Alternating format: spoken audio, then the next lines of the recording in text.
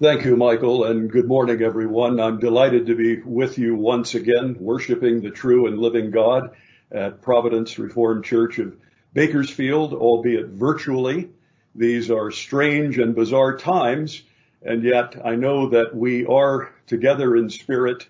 It's my pleasure to be here in the production center, as it were, to bring God's word to you, and I'm looking very much forward to the time and the providence of God in which we can all be together again and to embrace one another and to extend the right hand of fellowship as believers. If you're like me, you've probably spent the last 5 months during this pandemic, as most of us have been inside for most of the time, thinking about what's going on in the world around us. And you may well have posed the question as a Christian, what is God doing? What are his purposes during this time? And of course, there's a point past which we're only obviously speculating because his ways and thoughts are so far beyond ours. And we all know, if we've been walking with the Lord for any significant period of time, that there is really no way to decipher his economy and to know exactly what his mysterious purposes are under any given set of circumstances. So by virtue of not being able to fully comprehend the nature of our God and all of his awesome ways, my head tells me not to ask such questions, but the heart keeps asking them. As one old missionary once asked, what in the world is God doing? And as I've contemplated that in recent months, and as I have studied the minor prophets and have found myself returning to the specific book of Micah, I have been struck by how the conditions in Israel and Judah in the 8th century BC are so parallel to what we see going on in our nation and world around us. Micah was sent by God to prophesy in the 700s BC, the latter portion of that 8th century BC, to tell Israel and Judah, in essence, that their day of reckoning has come. Because of their sins, God's judgment will be upon them per his commitment and his covenant curses. And we see a lot of the same sins. We see exploitation of the weak and poor by the wealthy. We see corruption. We see terrible violations and abuses of leadership, both civilly and spiritually. We even see violence. Perhaps most disturbing, we see a misunderstanding of the concept of sacrifices and precisely how it is that Israel and Judah should be approaching their God as they need desperately to be delivered from the circumstances and the consequences of the sins in which they find themselves at this particular time. And it's interesting to note that misunderstanding of how one gets to the covenant God of Israel, how one approaches him, is an explanation we find in the 6th chapter of Micah, on the heels of which comes that great statement that is probably best known among believers in the whole prophecy, Micah 6:8. He has shown you, O man, what is good and what the Lord requires of you, but to do justly and to love kindness or mercy and to walk humbly with your God. Justice for Micah was very simply the upholding of the will of God, what is moral, in order that the people of God might be equipped to respond to his gracious favor, loving him with all of their heart and loving their neighbors as themselves. And so in this prophecy where he comes to bring a message of judgment, he's also going to bring a great message of deliverance, that even as their sin has landed them in a hard place in this time in their history, there is going to come one through David's line, the greater Micah, who once and for all will set them free again. And there are pictures that we see in this great prophecy that indicate to us that metaphorically, even as the people of God are taken to a better time and place that is reflective of previous great eras in the history of Israel, even so, all of those within God's salvific remnant will one day, when all is said and done, be finally delivered from all their sins and sorrows and will live in eternity that will be characterized by blessing and goodness that no one has ever experienced. And so I thought we would be encouraged to look at the last chapter of this prophecy, if the Lord wills, over the next 2 weeks plus today. And we're going to consider the 7th and final chapter. This chapter is a kind of epilogue, if you will, though not technically so. By that I mean that it comes and has a summation of all of the contents of the previous 6 chapters, and it does so from 3 distinct perspectives. In a couple of weeks, we're going to be looking at the final 7 verses of the prophecy, verses 14 through 20 of chapter 7, in which Micah presents us with the great concept of reconciliation through the shepherd king. This is a great messianic prophecy, particularly in chapter 5, where the prophet foretells us of the great one, the Bethlehemic king, who will ultimately be the deliverer of God's people. And next week, in verses 8 through 13, we're going to consider the corporate dimensions of God's work as he induces repentance and faith unto restoration within the body politic of God. But today, as we survey the first 7 verses, we're going to see the prophet himself addressing his own heart, as it were, and taking inventory of his soul and considering the nature of the constitution of sinful man and how it is that his hope ultimately, if he is going to shake out and be among the remnant of God's people, is lodged in a personal trust in that God as his Savior. This series is titled Replete Guilt and Resolved Grace.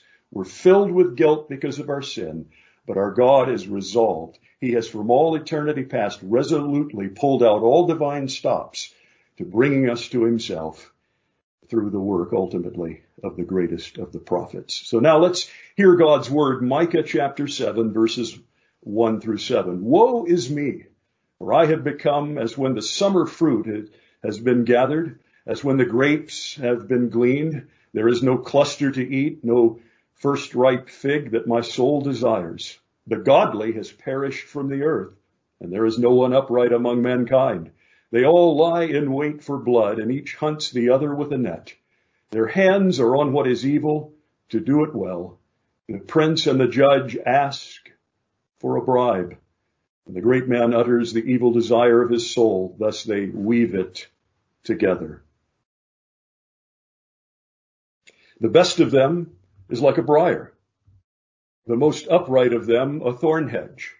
The day of your watchman, of your punishment has come, and now their confusion is at hand. Put no trust in a neighbor. Have no confidence in a friend. Guard the doors of your mouth from her who lies in your arms.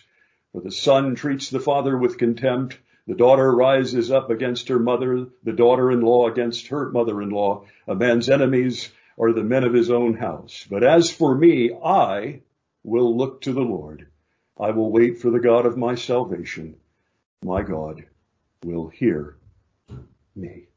Thus far, the reading of God's holy and inspired and inerrant word. May he write its truths eternally upon our hearts. Let's once again pray. Father, we thank you for your word, and we ask now that by the move of your Spirit, you would impress it deeply upon our hearts, that we might not merely hear, but having heard, we might go forth and by your power and grace be effectual doers. For we ask it in the name of the Lord Jesus and for his sake. Amen. Isolation and personal trust. Micah is, as he speaks to himself in these first 7 verses, we see the first person in verses 1 and verses 7, is, I believe, much as we have been in recent months, isolated. He's alone. He's taken the time to be by himself, to withdraw and to do some soul searching. And I suggest to you, he needed, and God grants what he needs, and we need it today as well, a sense of optimism. That is, where can we look? Where can we, as persons, not looking for a privatized faith, but a personal relationship with the true and living God, how can we assess our own hearts and what is around us? And how can we know that there is hope, that he will keep his promises, and that he will establish us before himself? And so the major theme today is all individuals who comprise the Lord's chosen remnant are sinful and therefore themselves contributors to the misery of the fallen created order. True believers must always remember their personal need for the salvation that can only come from the God to whom Micah looks and for whom he waits. And so there are three things that I would like for us to note to this end this morning. First of all, a soul's optimism must be found in open recognition. Must be found in open recognition, and we're looking here at verses 1 and 2. It's interesting how Micah begins with a cry that might surprise us, given our admiration for him, having read, if you've studied the prophecy up to this point and seen that he no doubt is a righteous man. He says, "Woe is me." And that's familiar language, is it not? Isaiah, the major prophet who was actually a contemporary of Micah's, said a similar thing. He had an encounter with God, and he had been between, as it were, two seraphim. He had seen both of them communicating and extolling the Lord in all of his glory, and he was undone by all of that. And he says in Isaiah 6:6, "Then one of the seraphim flew to me, having in his hand a burning coal that he had taken with tongs from the altar." And as a result of that, there is a statement as he is blown away by the presence of God. "Woe is me, for I am a man of unclean lips." He is a sinner who dwells among sinful people. Now that is the result of an encounter with the Lord himself. The same profession comes here from Micah, but it comes from more indirect dealings of the Lord through providential circumstances. Micah is painting a picture here using the metaphor of fruit and the fields and the concept of gleaning to demonstrate lawlessness to which he is connected. Let me show you what I mean. He says, "I have become as when the summer fruit has been gathered, as when the grapes have, been gleaned. There is no cluster to eat, no first ripe fig that my soul desires." The gleaning season for figs was usually in the late spring, and for grapes usually in the late summer, about the time we're in now where we live. And what he is depicting here is having gone out and looked for first fruits that were left over, but he doesn't find them. You'll recall that in accordance with Levitical law, there were to be leftovers of the first fruits for the widows and orphans and for those who were in need. And he goes out and he can't find them. That's what his soul desires. But I want you to understand that this is a picture of something else. It isn't just that Micah or anyone else is hungry and can't find fruit to eat, but rather this is a sign of disregard for the commands of God. This is his way of depicting the sin that is so prevalent around him in his day. He looks upon it and he sees disregard for the ways of God and no interest whatsoever in keeping his law. The godly has perished. This is the word covenant man. We actually came across this in our study of the Psalms when I was with you on previous visits. You'll recall the term that chassid is the covenant man of God, whom God, as the covenant God, by his hesed, steadfast covenant love, has drawn the covenant man into right relationship with him, and by his power makes him faithful in response. Even here in Micah's day, it's the same thing. They've perished. It's as if you can't find them anywhere. There is no one upright among mankind. Even the remnant have gone back to sinning and have found themselves under the consequences of their sin. They all, comprehensive language, is it not? They all are in wait. They lie in wait for blood, and each hunts the other with a net.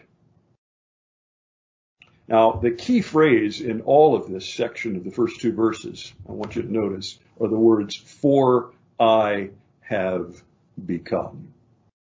The prophet himself, as he examines his own heart, is saying, I am like these things that I see. I loved it a moment ago when Pastor Martin, before he read from Romans chapter 1, spoke of the connection, as it were, the kinship between the new man and his old ways. Micah is grappling here with the old nature. He's sensing a connection to all the sin that he sees around him, even though by God's grace his soul desires these things, that is lawfulness, as they are represented by the fruit here. But one can only cry, woe is me, if one recognizes and truly understands that you deserve exactly what you see coming your way, because apart from grace, you're no different at your core than those who are perpetrating these things. We see here a kind of there but for the grace of God go I moment, which, as we know, is a clear acknowledgement of the fact that apart from that divine favor, we would surely be involved in all manner of sins that we see around us that are contributing to our distress and to our anxiety. And by our constituent nature being changed, but yet having residual effects of sin within, the only proper response is, woe is me. In Psalm chapter 5, verses 7 and 8, David there is in trouble. He's lamenting the fact that he is ensconced in fear because of what his enemies might do to him. And he says to the Lord, but I, through the abundance of your steadfast love, will enter your house. I will bow down toward your holy temple in the fear of you. Lead me, O Lord, in your righteousness because of my enemies. Make your way straight before me. Notice what he's saying. I'm with you, Lord. I trust in you. But there are qualifiers there. He will enter the Lord's house. Why? Because of the thorough abundance, the lavish abundance of his steadfast love that his Lord shows to him. He will bow down to his holy temple in the fear of Yahweh. Why? Because he's leading him there. The Lord is in his righteousness. And because of his enemies, he requests that his way, that is the Lord's way, be made straight before him. There's confidence, but it's entirely in the Lord his God.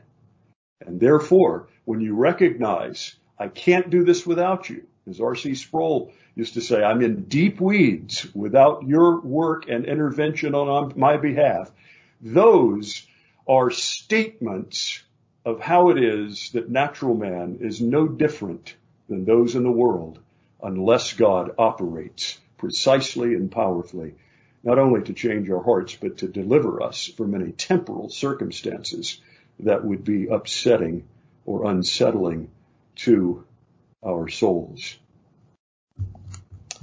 You've heard it said, St. Augustine once made the statement that we are capable of every sin we have seen our neighbor commit unless God's grace restrains us. And the woe is me, though it's a difficult place to start, it's a blessed place to start to see the man of God modeling for us what we should be saying. It's so easy, and particularly during difficult times as those we are in today, to blame others, to look around and to see all the evil in the world, to think, well, if we could just get rid of those people, we'd be so much better off. If we just had new leadership in politics, if we could just somehow silence some of the fools that we hear out in the world, in the entertainment industry or in the sports world, saying the abysmal things that they say.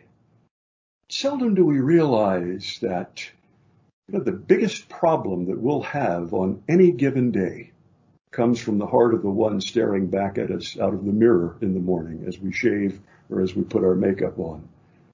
Woe is me. I love the end of the first question that we propound in the PCA as members join. Do you recognize, acknowledge yourself to be a sinner in the sight of God, justly deserving his displeasure and without hope, save in his sovereign mercy? Those are the ingredients of a woe is me.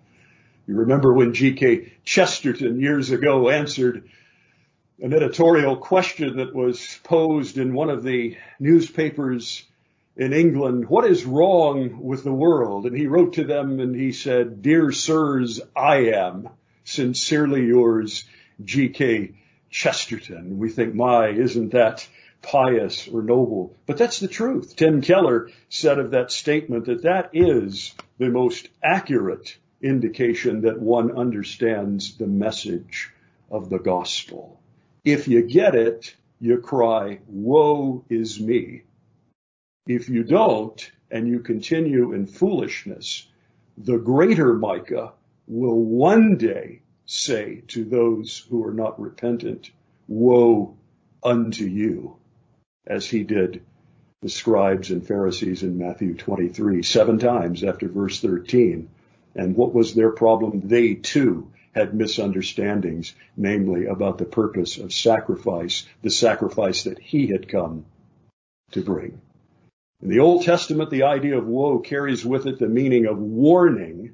And as we come into the New Testament, it becomes more about judgment. So there is optimism for the soul as you acknowledge openly, without hiding anything, that you too are sinful.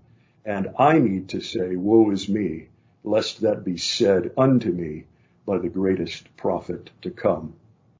Well, secondly, we see that a soul's optimism must be developed through honest assessment.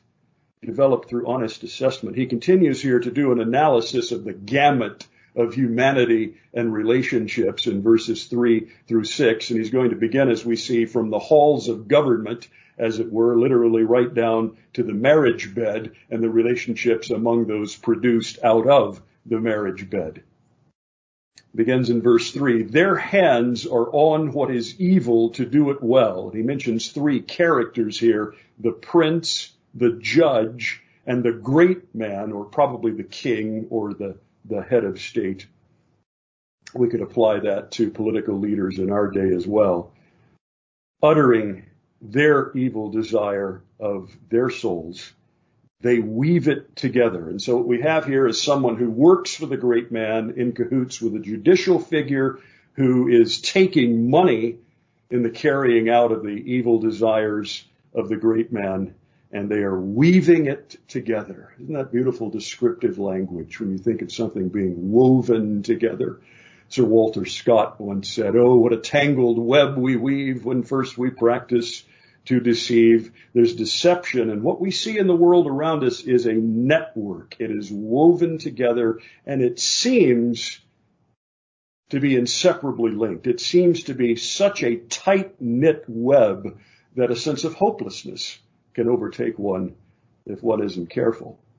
And the descriptive language of how adroit they are, their hands are on what is evil to do it well. He's not just talking about the 2 hands that each of the 3 figures cited here have, but he's talking about how each of them, I believe, in the Hebrew, both hands, the idea is they are each using both hands to craftily fashion the evil that is desired.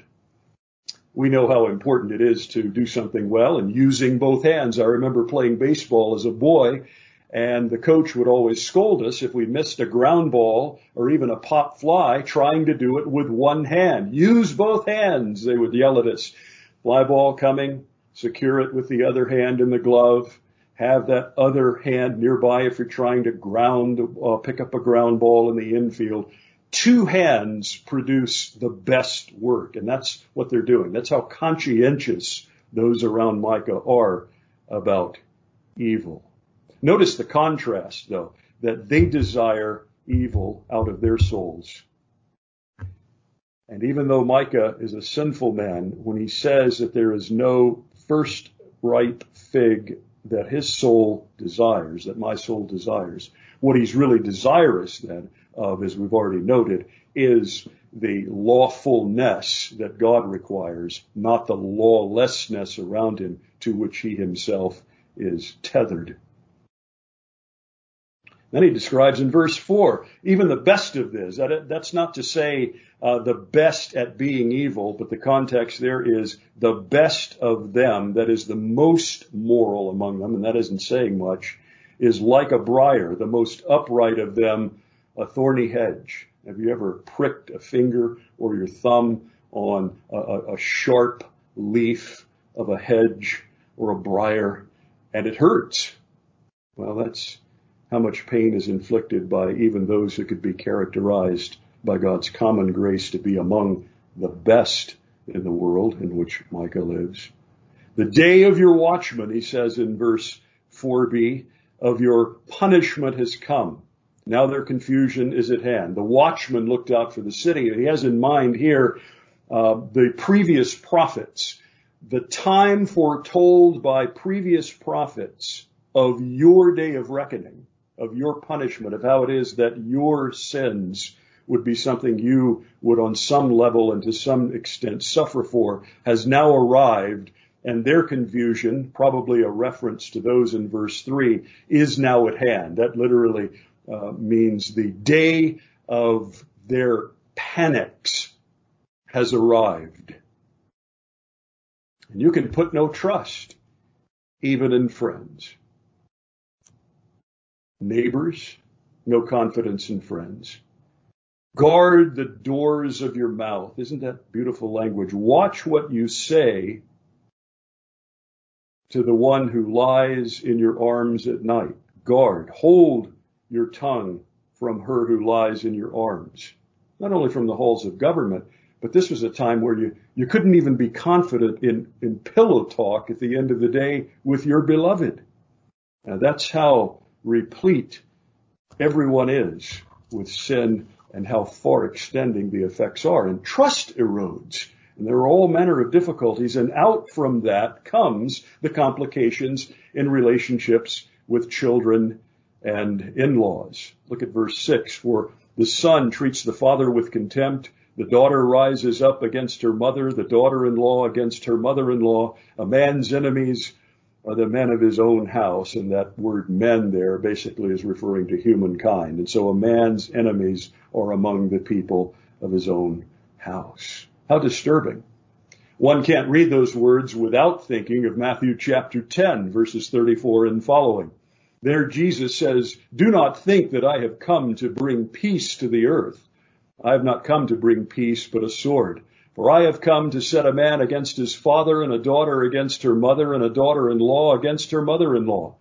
And a person's enemies will be those of his own household. Isn't that remarkable how verses 35 and 36 of Matthew 10 are basically Micah 6 verbatim, Micah 7:6 verbatim. Our Lord has that in mind, and he assigns, I would suggest to you, new meaning in so recalling these verses.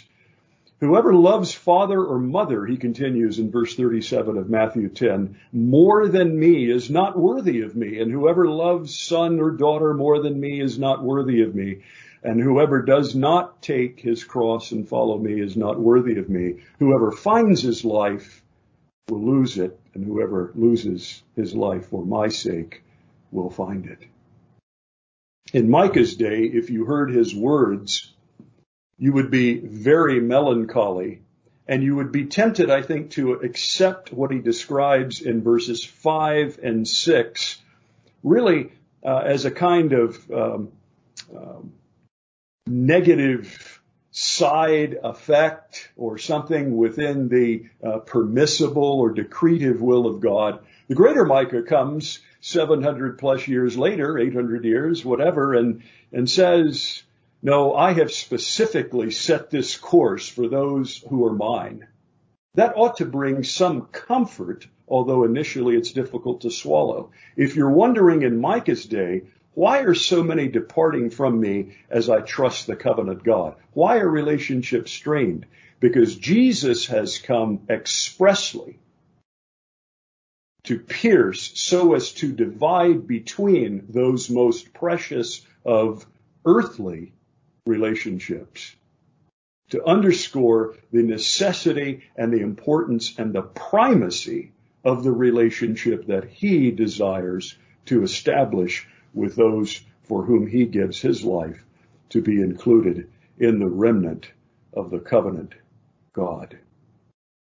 And so we ought to take great solace in the fact that if we've been estranged from a relative because of our connection and commitment to the Lord Jesus Christ, that is God's doing in Christ, and it is a blessing because he desires us more than anything. And even as we are his priority, he should be ours, and we should serve him alone. There's nothing more important than knowing him and serving him, and he will be our ultimate help. We cannot depend on our relatives, but we can and must depend fully upon our God. I was moved recently to read an account in a November 2017 copy of the Christian Post, an article there by Samuel Smith. He tells the story of a young Kenyan woman in her early 20s, raised a Muslim who had been converted to Christ. Her mother had died and her Muslim father had kicked her out of the home because she was not, in his words, growing in her understanding of Allah. She went to live with her aunt and uncle, and they too were very strict and wanted her to learn the Quran and to commit fully to Islam. She began sneaking out of their house and attending a church pastored by a man named John Magenji, and he began to meet with her, and she ultimately put her trust in the Lord Jesus Christ, and she testified of her new faith at the church and was baptized. With her aunt and uncle and her cousins still not having an awareness of what had happened, she would sneak Bibles into their house and read them at night, the Swahili Bibles, and one morning she was caught doing so by her aunt, and her aunt was livid. But she remained a Christian, reiterating that she had given her life to Christ and would continue in the Christian faith because there is eternal life in God the Father, the Son, and the Holy Spirit. Her conversion to Christianity caused her family to view her as nothing more than an apostate and an infidel, and they kicked her out and disowned her, stripping her of all of her personal possessions, including clothing and shoes. But this 21-year-old Kenyan woman later said this, "I will go," this is a quote, "I will go as far as it takes to live for God and serve him regardless of the level of persecution I might face in the future. Christ is my hope, and the gospel of salvation must be preached and proclaimed among all peoples. God will help me." Now that's development of one's soul optimism through a real assessment. You continue to look honestly at the full swath of humanity and all of the problems there, but the recognition ultimately that there is nothing more important than knowing him and serving him. As Luther said, let goods and kindred go. Jesus has died to save his own and requires of them that they love him with their whole hearts. And there is nothing more important than trusting in him and understanding that he is our hope, and his gospel must be preached and proclaimed to all the nations. And he will help us. Well, finally, and thirdly, in verse 7, we find that a soul's optimism must be sealed by genuine faith. Notice how Micah pivots here. He has surveyed all of the disturbing realities around him. He's examined his own heart, and he says, "But as for me, I will look to the Lord." Sounds familiar, doesn't it? We remember the words of Joshua in Joshua 24, verse 15. The people had crossed over then into Canaan, and there were problems of choices that were unwise being made. People were tempted to worship former gods or the gods of the pagans around them. And Joshua says to them that he, choose for yourself whom you will serve, but as for me and my house, we will choose the Lord. We will serve the Lord. We have a choice to make. We can succumb to the evil around us, or we can stand firm again, and we can say that though none may follow, still I will follow Jesus. Though none may come after me, I will be his disciple. Notice the statement of faith. I will look to the Lord. That's an expression of belief. I will wait for the God of my salvation. Waiting is an interesting concept in the scripture. We find ourselves doing that now. We wait, and sometimes we get tired of waiting, but waiting in this context is simply an admission on the part of Micah that he does not have the capacity to hasten or to expedite the purposes of God. That is planned out, and God is bringing it all about in his time. And so therefore the one who looks to him as Savior is the one who is content to wait, knowing that in time he does all things well. My God, he concludes there, will hear me. We see as we unpack this 7th chapter, and we'll note this more as we get into the next 6 verses next week, God willing, but this really is a prayer, or what constitutes the nature and the components of a prayer. And he is asking God, as he looks to him and waiting upon him, that he will be his Savior. I know you've been studying over the past several months with Pastor Randy the pastoral epistles. 1 Timothy 4:10 comes to mind when you read Micah 7:7. For to this end we toil and strive, because we have seen our hope set on the living God, who is the Savior of all people, especially of those who believe. He is the Savior of all of his elect within all people groups, every tongue and every tribe on this terrestrial ball, namely those who would believe. And so, yes, we are replete with guilt, but God extends to us in his great resolve, in all of his holiness and kindness and grace, great favor. And we can take hope in that. We don't know what tomorrow holds. But the truth of the matter is that even in far better times than we're experiencing now, we don't know what tomorrow holds. But we know who holds tomorrow. You know, I've probably realized more in the past 5 months than I have in all of my Christian life, the sobering reality and yet the glorious truth that I'm not a citizen of this world, that I am a pilgrim passing through, that our citizenship is in heaven. Philippians chapter 3, verses 20 and 21, Paul reminds the church there of that glorious reality that they are in his safekeeping because their citizenship is with him.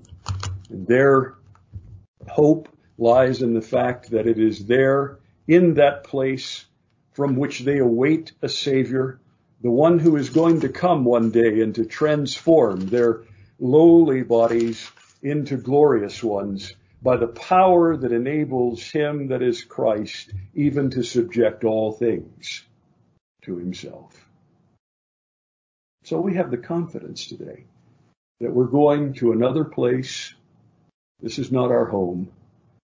And the one who is working all things together for our good, the one in control of this whole mess around us, is the Lord Jesus Christ, the one greater than Micah, the one who has come to seal the covenant and to once and for all on that day deliver his people from all of their sins and miseries and that around them.